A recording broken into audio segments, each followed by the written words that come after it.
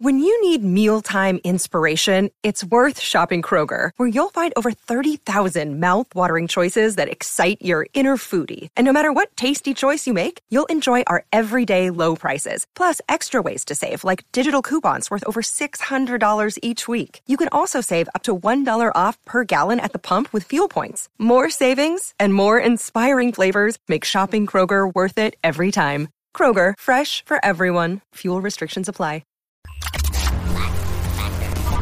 The Lax Factor Podcast.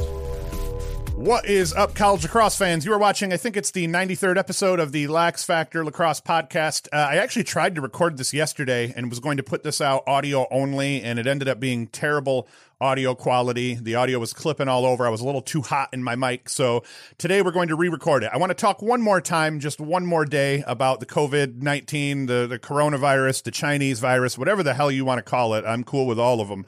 And talk about what that means for the college lacrosse athletes specifically coming up for next year and everything like that, because there's a lot of things that haven't been considered with the senior class, well, with everybody all getting red shirts and another year to play. Before I get into it, wanted to say a little bit about our sponsor, Sideline Swap, the best place to buy and sell used and hard-to-find lacrosse gear. You can sell all that old, dusty, musty crap that's sitting in your garage. Well, hopefully it's not dusty and musty. In my garage, my gear bag has actually been infested by mice. One of the rough winters where we had some mice in the garage, and they have shit and pissed all over everything in my gear bag. So I will not be putting any of that up on Sideline Swap. Hopefully you contained your equipment a little bit better than I did, but you can put all of that stuff collecting dust in your garage or in your basement or even on the shelves in your bedroom if you're really, really hardcore, and you can sell that on Sideline Swap. Go to sidelineswap.com, link in the description below. We also put a bunch of our own gear up on Sideline Swap. These Plumber Bros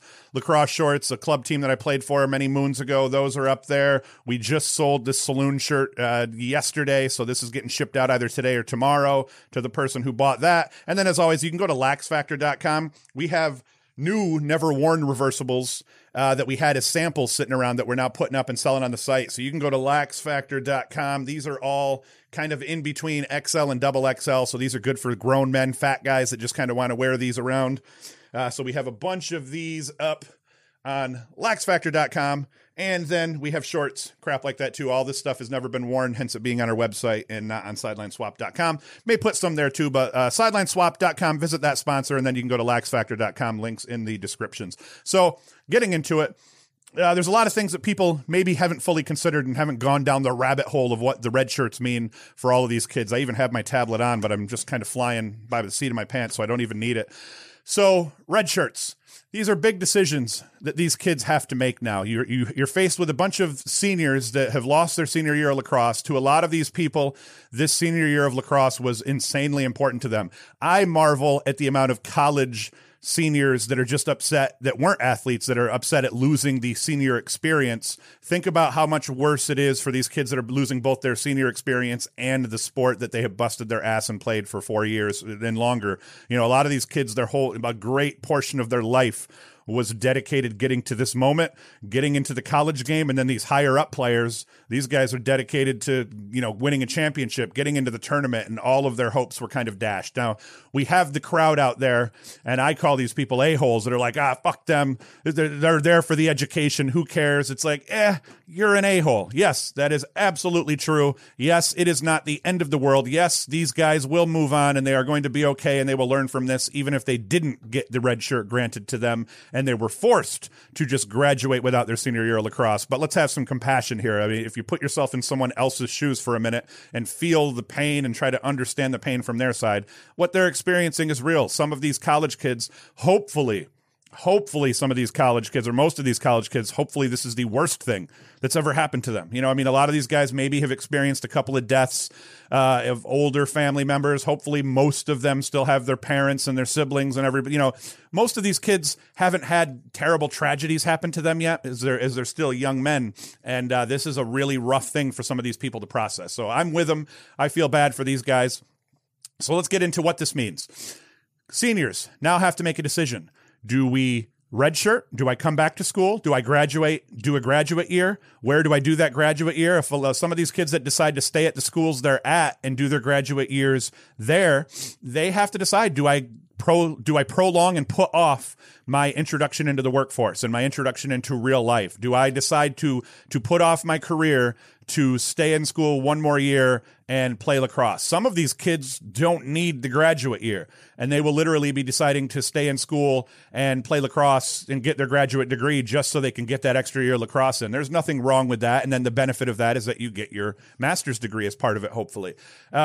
But I already have heard stories of one really good story of a guy who had a job lined up whose employer, if I'm understanding the story correctly, their employer actually hinted at this person staying in school one more year. And that's incredible where we see stuff like that. So that's a big decision. Do I come back to graduate school and keep playing lacrosse, or do I get on with my life and start my career? And I mean, hey, I don't begrudge them for either decision. If you decided to bolt and get your degree, I'm with you. Who could ever begrudge a player that decision? But if you decided likewise to come back and do that graduate year, once again, it's a win-win.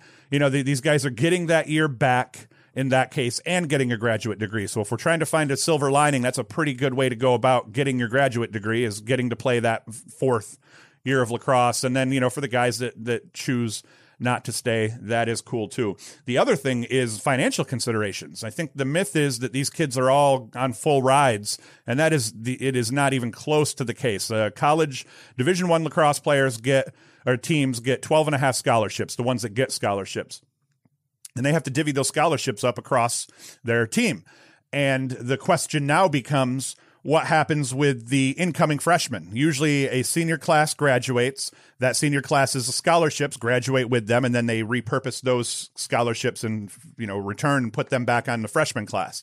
Now we have a scenario where seniors are going to need those scholarships, and freshmen have already been earmarked for those scholarships. So what do the teams do? I think the most likely scenario is the NCAA is simply going to allow the senior scholarships to stick, but then how does that play down the line? So one of the things that I saw floating around is that through this period of weirdness, as they're dealing with giving these extra athletes red shirts, that they will probably just give the teams give the men's sports 16.75 scholarships and the women 16, which would, I think, be a 25% increase over what they have now, something like that. That makes sense, though, because then through this period, as they have the extra class hanging around, they have enough scholarships to cover everybody and make sure that it's not as much of a financial burden on the parents, because they're at least still getting that scholarship money that they expected to get. So that's one of the theories.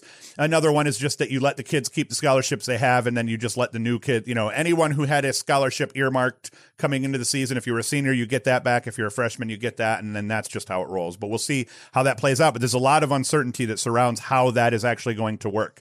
One of the biggest things that even I didn't really consider, but that I read, I forget in the article, is guys who are seniors who were really looking forward to the camaraderie and just being on this team through that senior year that maybe didn't participate or play a lot. There are going to be a lot of players on a lot of rosters where these seniors want that senior year, but now it's not for them. It's not just a matter of financial considerations. Let's say this is a kid who's decided, screw it, I'm coming back. I'm going to get my graduate degree. Maybe that was already the plan for that player.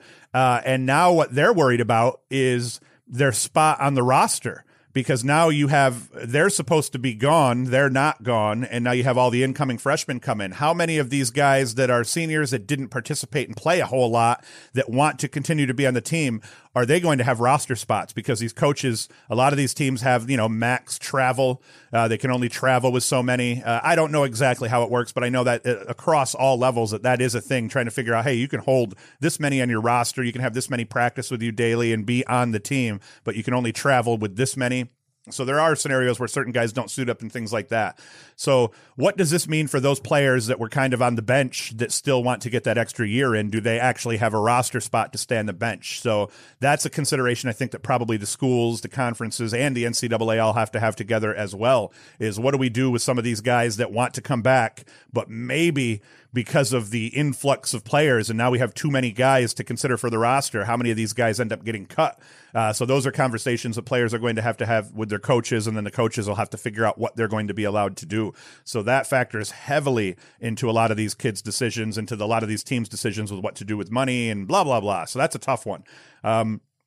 Another factor to consider is kids that transfer. Are we going to see a boatload of incoming freshmen transfer, kind of decommitting to the schools they committed to and going elsewhere? Because I'm a Syracuse homer, as you all know, Syracuse has a really, really good freshman attackman coming in, very highly rated, and they just so happen to have a spot open on the attack, or should have, with Stephen Rafis graduating in 2020. Now, what's Rafis going to do? Let's be honest. That incoming freshman wasn't guaranteed a spot anyway. We have Siebold. We have a lot of other attackmen that were on the roster already that would have been vying for that third spot that Rafis would have left open if he had graduated and left. Now we're faced with maybe Rafis doesn't leave. Or even if he does, what happens to this whole dynamic where there's people who are going to end up staying? And does that scare some of these freshmen away from these teams, being afraid that, hey, I was planning on being this high up the pecking order, but now knowing that some of these seniors are staying behind, Syracuse doesn't have a lot of people that they're losing in that way. So maybe it doesn't affect them as much, but some of these teams, where they have 3, 4, 5 seniors that were contributing or more, what does that do for their incoming recruiting class? And how hard of a decision is that to make? How long are these recruits going to wait before decommitting? Because I'll tell you right now, if the kid coming into Syracuse, he knows he's got to compete with Siebold, Rafis, and a couple other guys.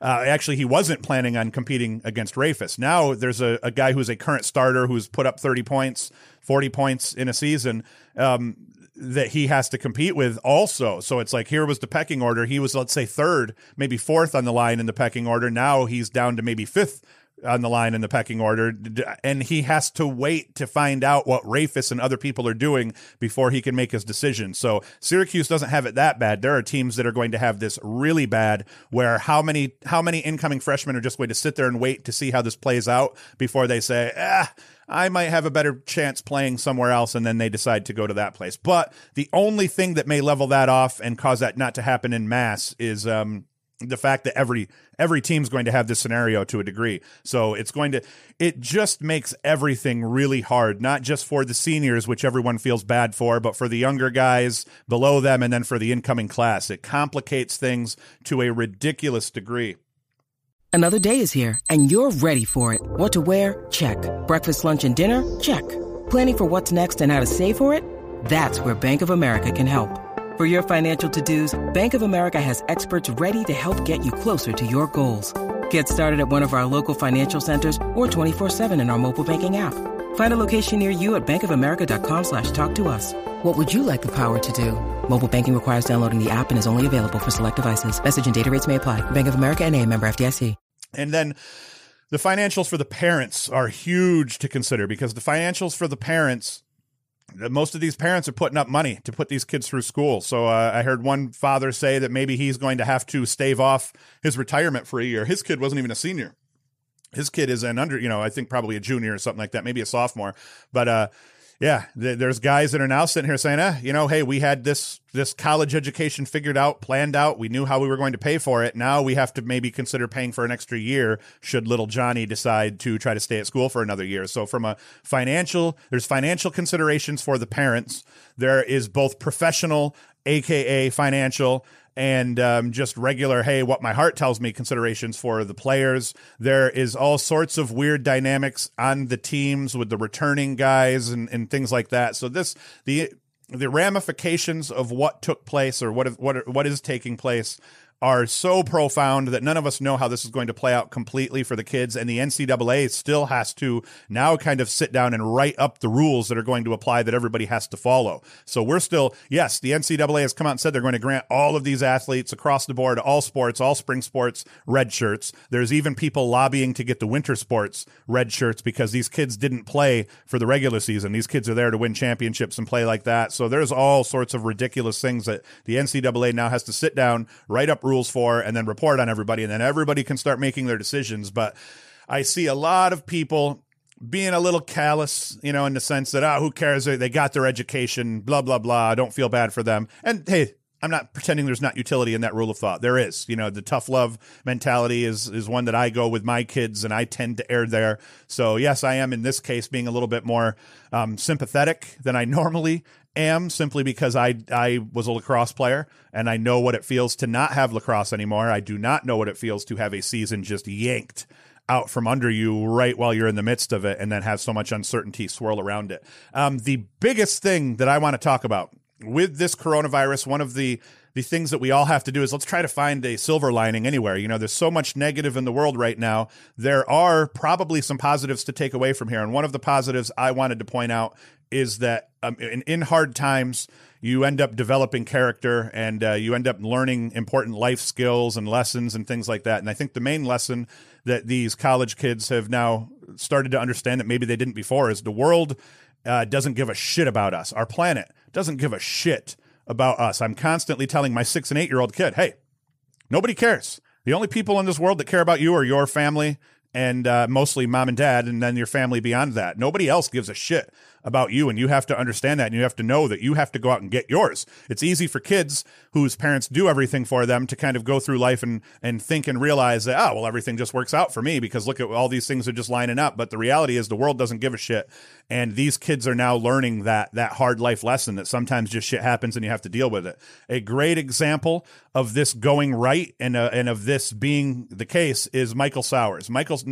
Listen, I feel terrible for Michael Sowers. Michael Sowers has a really bad deal right now as this kid was on pace to wreck shit, and he was, pretty much the hands-down Tewaaraton winner at this stage in the season. Things could have changed for sure. Penn State could have won a national championship, and Grant Ament could have put up 25 points, over the course of the semifinals and the finals and won it all. But it looked like Michael Sowers, at least at this point, had it on lock, similarly to how Pat Spencer did last year, where there was just a different way they were going about their business and getting those points, and Sowers was way ahead of everybody else. So, but point of this, what I dug was Sowers showing poise, showing maturity, showing leadership in going out and making that public statement on behalf of Princeton once the Ivy had shit-canned the whole season on these guys. Sowers goes up in front of cameras and puts a message out to internet world and to the lacrosse world at large that, listen, this sucks, but we have the back of the coaches. We have each other's backs. Our parents have our backs. But more importantly, what I liked about Sowers was at that point, all of us even were like, oh, is the Ivy, are they just being a bunch of pansies and doing this? Is this an overreaction? Did the Ivy just fuck these kids? And Sowers came out in that statement in one of the toughest moments of his life, I'm sure, and told the world that they had the administrators' backs as well, that they knew that the administrators had a tough decision to make, and that they stood with those administrators at their schools and their athletic directors in making the decision to cancel the Ivy season. Man, the balls it took for that kid to do that, the poise that it took for him to do that in the way that he did, and what that meant to the lacrosse world was, listen, I didn't cry or anything like that. I didn't shed a tear, but I was probably a little close as I watched that kid because I feel for that kid. That kid was. I'm a huge fan of Mike Sowers, and I hope he's one of those kids that decides to get a graduate degree and come back and play a little bit more. I don't know how the Ivy is going to handle that. That's another thing. There's certain conferences that don't allow red shirts, so are they going to grant exceptions here in this case? All things that we have to figure out. But moral of the story, if you were trying to find a silver lining in all of this, which I know it's hard to do, is this will teach this generation something. A lot of people complain that the millennials were a little too soft. They didn't have anything to really test them and to shape them into tougher beings. Well, this generation has this, and this is going to be with us for a while. So these guys are going to have a story to tell when they're adults, and just as they're starting to come into their adulthood, they're experiencing a really weird thing with all of us. Listen, my father-in-law is in his 70s. He's never experienced anything like this. He's beside himself and stuck at home, sick, not able to go anywhere, not able to see his grandkids or anything, So even the geezers who have been around for a while are all sitting there like, oh, shit, what is going on now? Now, with that all said, I'm not a doom and gloomer. I think that this is a precaution. I think that they are being way overly cautious in a good way, and I'm totally cool with it. So when I say they're being way overly cautious, I'm only saying that in the sense that 40,000 people have already died this year from the flu. I believe that number is in the U.S. alone from the flu season. So it's not this year in 2020. It's the flu season, which goes back into last year. So far, I believe we're still under 200 deaths in the United States. I think if they even if they let this thing run its course, 100,000. The numbers vary, but anywhere from 100,000 to 500,000 to 1 million people could die. I had to leave the door open today because the cat was scratching at the door. So meet Oreo. We call her the cookie because her name is Oreo, but she's been wanting to get in here as I've been podcasting lately. So moral of the story, this is going to be over. At some point, they're going to have to pull the Band-Aid off, and we're all getting back to life as usual. And probably how I predict it's going to happen, they're going to pull our Band-Aid off maybe in a month, 6 weeks, and then they're going to tell the old people to stay in place while we get back to our lives and all of that stuff. I think that's going to happen, and then the old people will probably have to shelter in place for another 2 or 3 weeks after we all get out, get it, share it, and get it passed, and then they'll let people out. But this isn't going anywhere. This is one of those events in life that shapes a generation and teaches a generation important lessons. And I think that's the only positive that you could take from this, is this is going to make all of us a little bit tougher. But more importantly, it's going to make the kids that are going through this a little bit tougher, something that other generations haven't necessarily had. You know, in the 90s, us, I forget what we are, the Gen Xers, we had the constant threat of getting killed all the time around us. I mean, it was the most unsafe time in America to live in terms of gun violence and drug abuse and domestic robberies and all sorts of weird crap. So our generation, we had, and we were the latchkey kids. We were the kids that were pretty much left at home alone for the first time to just deal with life, you know, at 10, 12, as our parents were both out working, trying to make a living. So we had our thing. And then I think that the shtick that the millennials get is that they didn't have anything. They were too young to really remember 9/11 for the most part, and to really understand what that meant to everything. And we haven't had any, we've been at war constantly, but we haven't had any wars like what earlier generations experienced to toughen them up. So this, and the silver lining of this is one of those things that is going to toughen us all up in the end. We just have to deal with it. Don't be scared. Let's not be pack rats and everything. You know, get what you need. Let's stay home and be cool. Let's help our neighbors where our neighbors are in need, and let's not be scumbags, and let's wash the shit out of our hands and crap like that. But silver lining is we're going to learn something from this, both individually and then as a culture and as a, you know, just one big world. We'll learn from this. We'll move forward. And then hopefully we get fucking lacrosse back, because it's driving me nuts, man. I am surprised. I'm going to end with this. I am surprised at how unbored I've actually been to a degree without sports. I was figuring no March Madness, no lacrosse especially. We don't have NBA playoffs, which I don't really get into that much. But still, there's no sports to watch right now. And I thought my boredom was going to be off the chain. And it hasn't been. Honestly, I've done a lot more things with my kids. I'm starting to realize how badly lacrosse makes me a rolling stone to my children, and how much it consumes huge portions of my life, because we've been spending more time. Weekends have been incredible, going on hikes, playing, doing stuff outside. Yesterday we chalked on the road, and just trying to, a lot of people walk around our block, so we did chalk drawings. Or I didn't really. My kids and my wife did chalk drawings all over the road. Maybe if I have time, I'll throw a little clip up of what I contributed to that as we're ending this whole thing here. So next week, I was hoping this week, but we were a little busy. So next week, I'm hoping to shift focus from college season into the PLL. We had the PLL, one of the drafts for the incoming MLL guys. So we'll talk about that next week, and then we'll get into the instructional stuff that I talked about. But I want to do a good job with that stuff, so I just need an extra week to prepare. I had weeks worth of college content ready to go, outlines ready to go for all these games, things I wanted to talk about, guys I wanted to talk about, all in the trash right now. So just give me another week to get shifted into the PLL and into more coaching related instructional stuff, and we'll do that. As always, be sure to visit our sponsor, SidelineSwap.com, link in the description below. You can also go to laxfactor.com. Be sure to like, subscribe, hit the notification bell, all that good crap. We will keep putting content out. I was a little slow this week as I tried to start preparing for the new stuff that we want to do, but next week we'll get back to 2-3 shows per week, and you guys can all kind of enjoy them, hopefully, as we get through the coronavirus. But next week, PLL crap, informational crap, instructional crap, lacrosse plays. I think the first one we're going to do is running off picks, how to properly use picks and run off picks and things like that. So all good stuff. Thank you for watching. Hoost is out.